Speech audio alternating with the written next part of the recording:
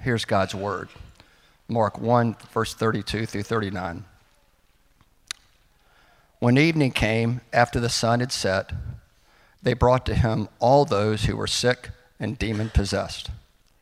The whole town was assembled at the door, and he healed many who were sick with various diseases and drove out many demons. And he would not permit the demons to speak because they knew him. Very early in the morning, while it was still dark, he got up, went out, and made his way to a deserted place, and there he was praying. Simon and his companions searched for him, and when they found him, they said, "Everyone is looking for you." And he said to them, "Let's go on to the neighboring villages so that I may preach there too. This is why I have come." He went into all of Galilee, preaching in their synagogues and driving out demons. This is the inerrant, infallible Word of God. Thanks, Breck. All right, we're still in what you might call the prologue of the Gospel of Mark. Mark is giving us context for what Jesus' earthly life and ministry were like before he begins to move into more and more specific stories. And so if you were here last week, we saw a summary of the words of Jesus. The message that Jesus is going around proclaiming is the time is fulfilled, the kingdom of God has come near, repent and believe the gospel. Those are his words, that's his message. And in our passage this morning, we have sort of an encapsulation of the works of Jesus. He's traveling around and he begins in the region of Galilee, and then he begins to travel further and spread out more. And as he's traveling around, he's mainly doing three things. He's preaching and teaching, he's healing the sick, and he's casting out demons. So he's proclaiming, he's healing, and he's exorcising. Not exercising, although he's getting his steps in, to be sure, but exorcising, casting out demons. And as we progress through this series in Mark, try to keep the message of Jesus and the miracles of Jesus closely connected in your mind. Jesus came to show and to tell what the kingdom of God is like. So he uses parables and analogies and sometimes direct description to say, this is what the kingdom of God is like. It's like a seed. It's like a small child. It's like a treasure hidden in a field. But then in his works, in his miracles, he shows that the kingdom of God is a place where disease is deleted, the spiritual forces of evil are defeated, and truth and love reign supreme.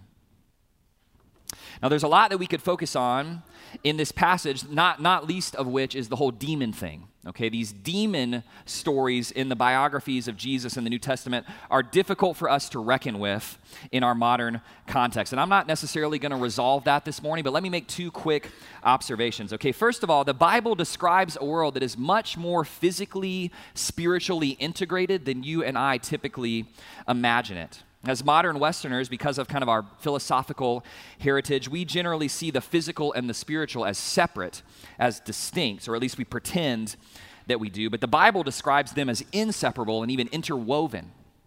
And Jesus himself operates as if physical afflictions and spiritual afflictions really aren't that different from his perspective. Now, importantly, we shouldn't take that to mean that every sort of physical ailment that we experience in this life has like a demonic connection or anything like that. It is possible to overemphasize those spiritual forces of evil in the world, but I don't think that that's the end of the spectrum that most of us in this room fall on most of the time. The Bible describes a world where the spiritual and the physical are interacting with and affecting each other all of the time. The kingdom of God is breaking in and confronting the evil forces in the world, and Jesus spoke and lived as if the world was highly spiritually integrated, spiritually enchanted. Okay? And so the point there is that as you grow as a follower of Jesus, it's likely that you will begin to see the world that way too. As you live more holy as a follower of Jesus, don't be surprised if you also start to see the world as spiritually enchanted. And don't be surprised if you start to take spiritual afflictions, your own and other people's, as seriously as you take physical ailments. Right? Don't be surprised if your prayer life starts to gravitate towards spiritual warfare.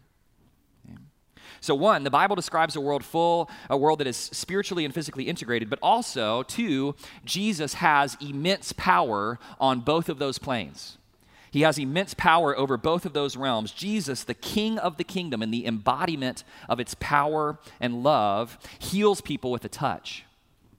And he casts out spiritual tormentors with a word. He rules unstoppably over the physical and the spiritual. So in other words, when it comes to life in this world and life in the kingdom, it is not so much about what you know as it is about who you know.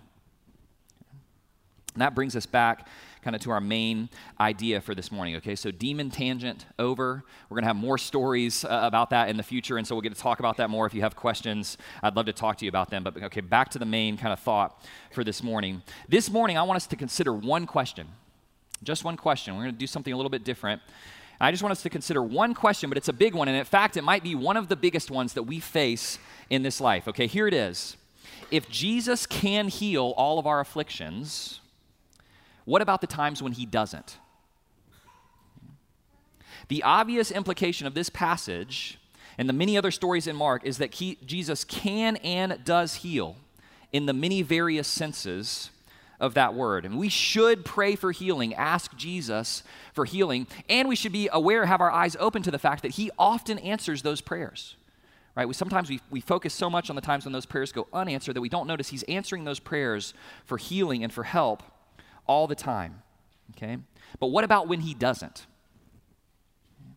If Jesus is this powerful, if he can heal disease and defeat evil so readily and decisively, then what are we supposed to make of things when Jesus doesn't heal? Okay. I think anybody who reads these stories of Jesus with integrity, if you can read them with an honest heart, that question is lingering just below the surface. If this is what Jesus is able to do, why doesn't he do it? Right? Why doesn't he do it in my life with this circumstance, this suffering that I am dealing with? This isn't just a theoretical question, is it? There are people in this room, and Breck's prayer, I thought, highlighted this so well. There are people in this room this morning that are in the midst of severe suffering, sickness, chronic pain, degenerative disease, cancer, death staring you right in the face. And that's to say nothing of the spiritual suffering that we experience, right? A struggle with sin that we just can't seem to get past. Or a deep feeling of depression or shame, disconnectedness from God or other people, a sense of spiritual frustration or oppression. And maybe worst of all, there are many people in this room who know what it feels like when it's not you, but your children who are dealing with those sorts of afflictions, with that sort of pain, right? What are we supposed to think? What are we supposed to feel when Jesus doesn't heal? Right? Many here this morning are carrying a heavy burden of pain and sorrow, and this passage seems to suggest that Jesus could do something about it. Right? So what about when he doesn't? Now, there are probably a few people, and it's either you're kind of in a good life stage, right, or you're in denial like me most of the time, right? There are probably a few people here that are like, okay, that's not my story right now. I don't have a major instance of suffering in my life. But even if that is the case, I want to challenge you to dig into some of sort of the micro sufferings that fill each of our lives every single day, those body pains that get more and more noticeable as you age. Right? Moments of family discord that pop up more often than we would like. Small but regular flare-ups of anxiety and anger and arrogance, frustration at your job, frustration in your marriage, a struggle with infertility, right? A relationship, an important relationship that feels slightly but irreparably fragmented. That nagging hum in the back of our minds of insecurity, insignificance, or dissatisfaction that never seems to totally go away. Again, the implication of this passage is that Jesus could do something about it. Right? So what are we supposed to think when he doesn't? Big life-altering suffering or little daily pains, physical afflictions or spiritual. If Jesus can do something about them, what do we make of life when he doesn't? Okay, now, let that marinate. That's our question for this morning. And let me take a step back and put my cards on the table here, okay? I am going to intentionally attempt to not answer the question this morning, okay? At least maybe not in the way that we would expect, okay? I think I'm going to say at least two things that are sort of sound borderline heretical, and I am going to make an effort to not answer this question, okay? And here's why. right? I think for most and maybe for all of my life, I have been trained to find the quick and easy answer to life's big, difficult questions. It probably, I think it has something to do with my family of origin. It definitely has something to do with the church that I grew up in and the friends that I surrounded myself with and the school that I went to, the culture I'm a part of, okay? And it probably has something to do with my personality. And so when you combine an intellectually oriented family and church, situated in an upper middle class suburban community of kind of type A, high achiever tendencies, and a group of friends that love each other but also compete and kind of made fun of each other when someone cried too much or showed too much weakness. And then, and here's the most dangerous ingredient, when you mix in a healthy dose of biblical knowledge, Bible information, right? The result is a person who, when he's confronted with suffering, whether in the world or in his own life, he quickly, expediently finds the best Bible answer to the difficult question to try to fix it, to minimize it, to try to harden against feeling it. And that's me. Historically, that's what I have done. Maybe that's some of you too. I'm going to try not to do that this morning. Okay? My wife asked me after first service, I said, is there any feedback you have for my sermon, which is something I only ask when I'm in a place of like deep security and safety. And she said, are you going to tell people how bad you are at this? She didn't say it quite that directly, but she was like, are you going to tell people that you're not very good at actually doing this? So that's my confession. I'm going to try not to, all right? Now, I've told y'all this before, all right? But when I was in college, I can remember going to at least 3 formal debates on the problem of evil, right? So these formal debates, usually in kind of this big sort of concert hall or meeting room, with that big philosophical question, if God is good and all-powerful, then why does evil exist in the world? And you can see how our question this morning is a subset of that big question, right? If God is good and in control, why is there so much bad in the world, right? If Jesus can heal this way, then why doesn't he always do it? Right? And in fact, the question, it sounds a little bit more poignant and maybe even a little bit more inappropriate when we put Jesus' name in the question. Right? So I go to these debates, and they were always well attended, and I think most of the people there really had a deep desire to know, if God, why evil?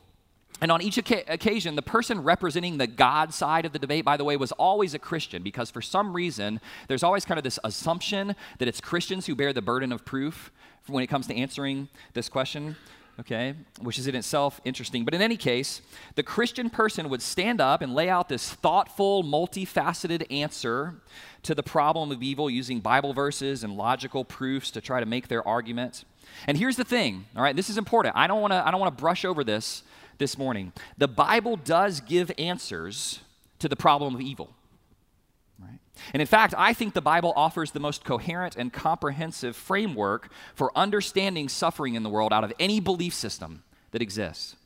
Okay? But here's the thing, and this is the first heretical sounding thing that I'm going to say this morning. Right? The Bible gives answers to the problem of evil. It gives philosophical answers to the problem of evil, but it doesn't really matter. It doesn't really matter. Okay? Let me explain what I mean by that. Right? Every time that I would go to one of these debates, when it was over, you would always have this sense of, okay, that was impressive. That was a really smart sounding argument, and everybody here still has the same question that they came in with. Right? If God is good and in control, then why is there so much bad? And that's because no matter how philosophically minded or intellectually oriented you think that you are, none of us are ever actually asking that question in the abstract. Right? What we really mean is, if God is good and he's here, then what do I do with all of this suffering in my life? What do I do with these struggles and these sins in my life? Let me put a hypothetical situation to you, okay? I want you to imagine that you're in the midst of a season of serious suffering. Maybe you don't have to imagine that this morning at all. You're in a season of suffering and confusion, and one day you receive a letter in the mail. And you open up this letter and you begin to read it, and you find that over the course of a few pages, it gives you a profound and even a perfect explanation of the suffering that you're going through. It's a perfectly reasoned, perfectly worded explanation of why. In the midst of your severe suffering, what would you do with that letter? I think that I would crumple it up and throw it in the trash, right? I certainly wouldn't post it on my refrigerator. It doesn't make the suffering any easier, and in fact, it might make it worse because now we say, okay, I understand what's going on and I still hate this. I still don't want this. What we need to remember is that the Bible and the stories of Jesus in the Bible are not a philosophical discourse about the problem of evil. That's not what the Bible is. And often, in the midst of suffering, we ask the question, why? But is that what we actually need? Or is it possible that searching for a why is a way of trying to maintain some semblance of control or of numbing our heart to the pain that we're experiencing? And sometimes informed, biblically aware Christians are the most guilty of that expedient solution. Again, talking to myself as much as anyone in the room there. Here's how the counselor, Larry Crabb, describes this. He says, the tendency of most of us is to look for a way to wrap the painful questions in pretty paper. We want to provide an answer that settles things on a positive note, or when that seems out of reach, at least closes down an uncomfortable inner discussion. Another strategy for avoiding such confusion is to respond to a troubling situation with an exclusive focus on what should be done about it. Our mind grasps for solutions. But sometimes a strong determination to meet a tough problem head on can grow out of a stronger desire to avoid the churning of unresolved confusion in our souls. There are biblical truths that deal with the tough questions, but when legitimate truth, listen to this, when legitimate truth is offered for the purpose of shutting down hard questions, that truth becomes a cliche. It's frightening to learn that life is out of our control, but it's far better to spend sleepless nights in confused weeping than to become dispassionately efficient in our manner of relating. With the problem of evil generally, and especially when it comes to our personal, painful, confusing afflictions, right? The suffering in our life that we really experience, God doesn't send an explanatory letter. He sends a person. Right?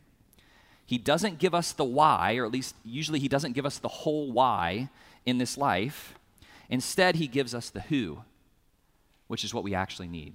Right? Many of us know this because we've experienced. It's not so much that I need to know why in the midst of suffering. It's that I need to know who is with me in the midst of it.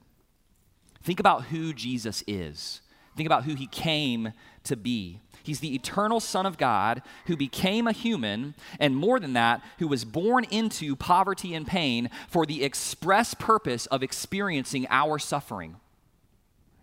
Isaiah 53 calls him a man of sorrows, well acquainted with grief. We just sang it together, man of sorrows. Right? What a name for the Son of God who came. Hebrews 2 says that he had to become our perfect Savior, our complete Savior through suffering. And so he took on flesh and blood to experience our suffering and our struggles. And Psalm 34 says that he is near to the brokenhearted and the Savior of the crushed in spirit. We could go even further than that and say that because Jesus is fully God, because he is divine, he understands suffering more entirely than we do. He knows the suffering and the injustice in the world and in each one of our lives in a deep and familiar way. And because he's fully human, and he became human to go to the cross to bear the consequences of the evil and the suffering in the world, he's experienced suffering more deeply than we ever will. He carried our sin and our suffering upon his shoulders on the cross.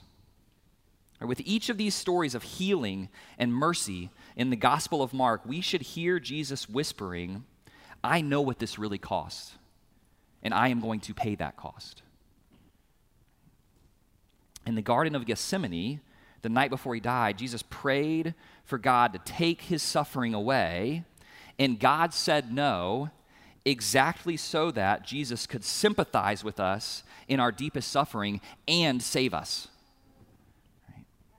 On the cross, Jesus asked why. He cried out in deep anguish, my God, why have you forsaken me? Where are you? Why have you forsaken me?" And the unspoken answer was, "So that I never have to forsake them." Tim Keller said that in the midst of our greatest suffering and confusion, we don't always get to know why. We don't always know what the answer is. But because of the cross and because of Jesus' cry of forsakenness on the cross, we know what the answer is. And it can't be that God has forsaken you. He will never forsake you. Now, okay, as it turns out, the resurrection of Jesus is also God's answer to the big question. Okay? If you know the story, if you know the gospel, then you know that our full and final hope is resurrection with Jesus into a life that is free from physical and spiritual suffering forever. Right? But the second sort of heretical sounding thing that I want to say this morning is, if you know that end of the story, don't go there too quickly. Don't jump to the end of the story too easily. If you're a Christian and you know that Jesus' resurrection means your resurrection and your ultimate hope, it's possible, and I would say maybe even it is common, to apply that message expediently. It's possible to use the hope of the resurrection to avoid really feeling the pain, the death of the situation that we're in. And that's actually counterproductive, because that can lead to affirming the resurrection with your brain, but never actually experiencing the assurance of the resurrection in your heart. It's when we meet Jesus in the midst of our suffering, which is the real, honest, raw place that he wants to meet us. When we meet him with a deep awareness of our pain and unmet desire and need, that we begin to have an experiential comfort and clarity with him. Jesus shows us this. He shows us this in his own life in the passage that we're considering this morning. Right? Look at what's going on with Jesus in this story. Okay, he is surrounded by people. He is inundated with needs and requests. Right? It says the whole town is coming to him with their worst cases of suffering and need. And people are coming late into the night to be healed and to be freed. He's carrying the burdens of many, many people, not to mention his own pain and his own impending death. And to top it all off, he's probably very tired. Verse 35 says that he gets up early the next morning and he withdraws to a deserted place, or some translations say a desolate place. He withdraws to a desolate place and he spends time in prayer with his Father. At the beginning, I said that Jesus' ministry was characterized by 3 activities, but okay, here's the 4th, and to Jesus, it's actually the first. Right? He's always getting away from the noise and the pressure and the needs, and he's finding a quiet, desolate place, and he's communing with his Father there. Right?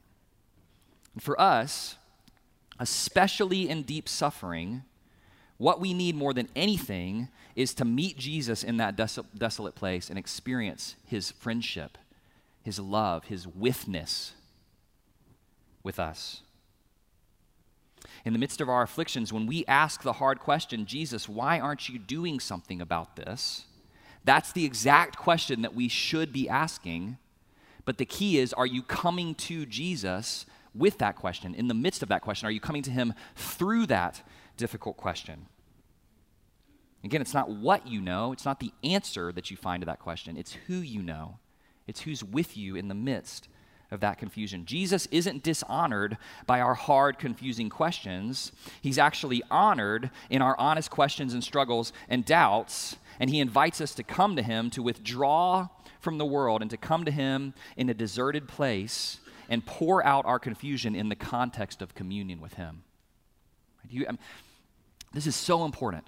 Right? And again, this is something I'm reminded of even this morning. I am not good at this. I'm still learning this, but I desperately need this truth. You realize that the gospel really has 2 truths that give us help in the midst of suffering, right? The one that we know, the one that we're the most familiar with, is Jesus rose from the dead, and so I have the hope of a resurrection out there in the future, right? But if we move too quickly to that one, we forget the other good news of the gospel, which is that Jesus is a man of sorrows, well acquainted with grief and with suffering, and that he loves to meet us in the midst of our pain and sorrow. And we desperately need that. We desperately need that. I desperately need that. Right? And again, as someone with a background of finding the expedient Bible answers to life's problems, I'm so glad that really just about a year ago, a few people at Hope grabbed me and said, do you realize that you do this all the time? Right? Y'all know who one of them was. Annoyingly, one of them was Matt Guzzi. And he was like, you realize that every single time there's suffering in your life, you jump so quickly to the right Bible answer. But have you ever just sat in it? And then God has lovingly given me occasion after occasion to do that this year as I've been confronted with sorrow and pain in my own life and in the lives of other people. And I think what I'm learning is that Jesus meets me there. One more quote from Larry Crabb. When life makes no sense, when moments of absolute confusion shred our soul, there are only three things we can do. One, we can abandon our claim to Christian belief and search for immediate relief and happiness. Two, we can run from confusion as a woodsman would from a hungry bear. A, quote, Christian strategy for ending confusion is to deny the reality of disturbing questions behind a renewed commitment to the truth of God. Such a strategy produces rigid dogmatism, which saps our faith of its vitality. In the face of confusion and pain, in the face of confusion and pain, we may choose to cling with disciplined tenacity to Christ, even as our struggle with confusion continues unabated. Facing confusion with honesty gives strong faith the opportunity to develop.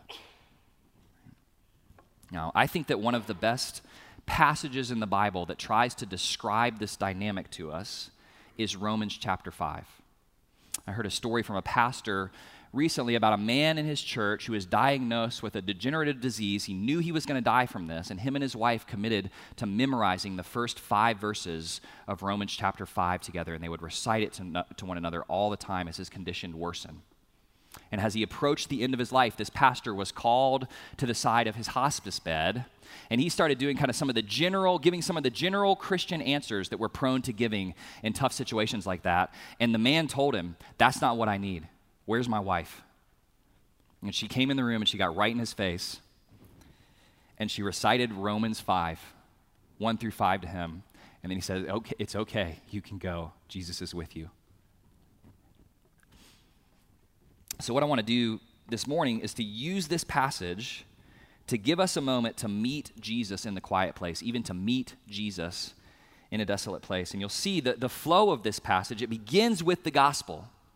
Jesus has done everything necessary to make you right with God, and you have hope of the resurrection, right? But then it goes somewhere unexpected, and it says, therefore, we boast in our afflictions. Right? We abide in our affliction and in our suffering, and we meet Jesus there. And the way that Jesus gives us assurance of the hope that we have in the future is by giving us the Holy Spirit to pour his love into our hearts in the present. If the resurrection is purely an intellectual bit of information out in the future for you, then what you need is for the Spirit to come and pour the love of God into your heart right now to convince you at a heart level that it's actually true. That's my prayer for us during this time. So what I'm going to do, I'm going to ask us to be quiet, and I'm going to read this passage very slowly, okay? Now, we know it's been pretty quiet in here this morning, but the one thing that could interrupt is a child, right? And so here's a little pro tip for Sunday morning worship when there are children in the service. Anytime that you hear a child cry out at an inappropriate time, just claim the cry, the babbling, the little noises of that child as your own heart's cry to your Father. Because your heart is crying out to your Heavenly Father through the little cries of that child, even if you don't recognize it, okay? So if that happens to happen here, just keep going, just claim that cry as your own, okay? Let me encourage you to close your eyes. Take a few deep breaths and slow down.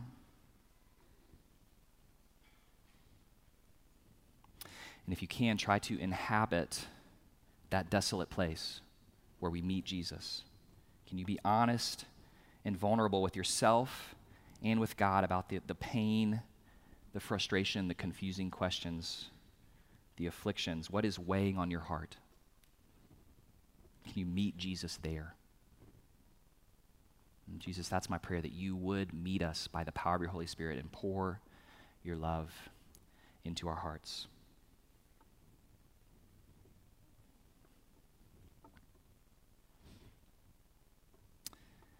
Therefore, since we have been made righteous by faith, we have peace with God through Jesus Christ.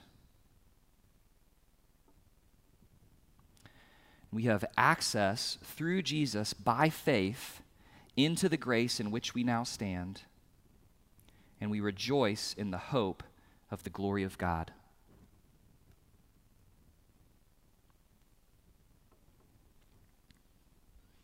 Now listen to this. Claim these words as your own this morning. Not only that, but we also boast in our afflictions, because we know that affliction produces endurance, and endurance produces character, and character produces hope.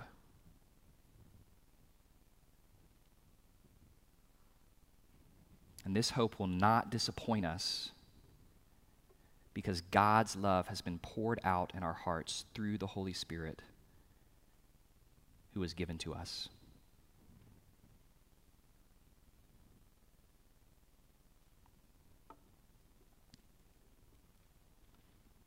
Again, claim these words as your prayer to meet Jesus in the midst of pain and sorrow this morning.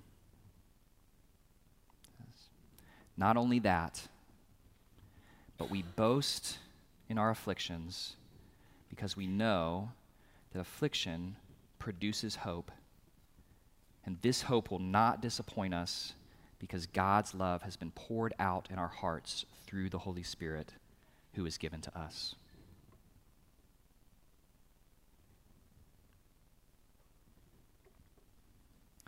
Spirit, would you pour the love of God into our hearts this morning? Would you teach us to be a little bit more honest with ourselves and with you about the real pain that we experience in this life? And would you meet us with your presence and with your love in such a way that we have assurance for the future? I pray even now through this meal that you've given us, Jesus, that you would do that. By the power of your Holy Spirit, you would convince us more and more of your love and give us an experience of your presence. We pray that in your name, Jesus. Amen.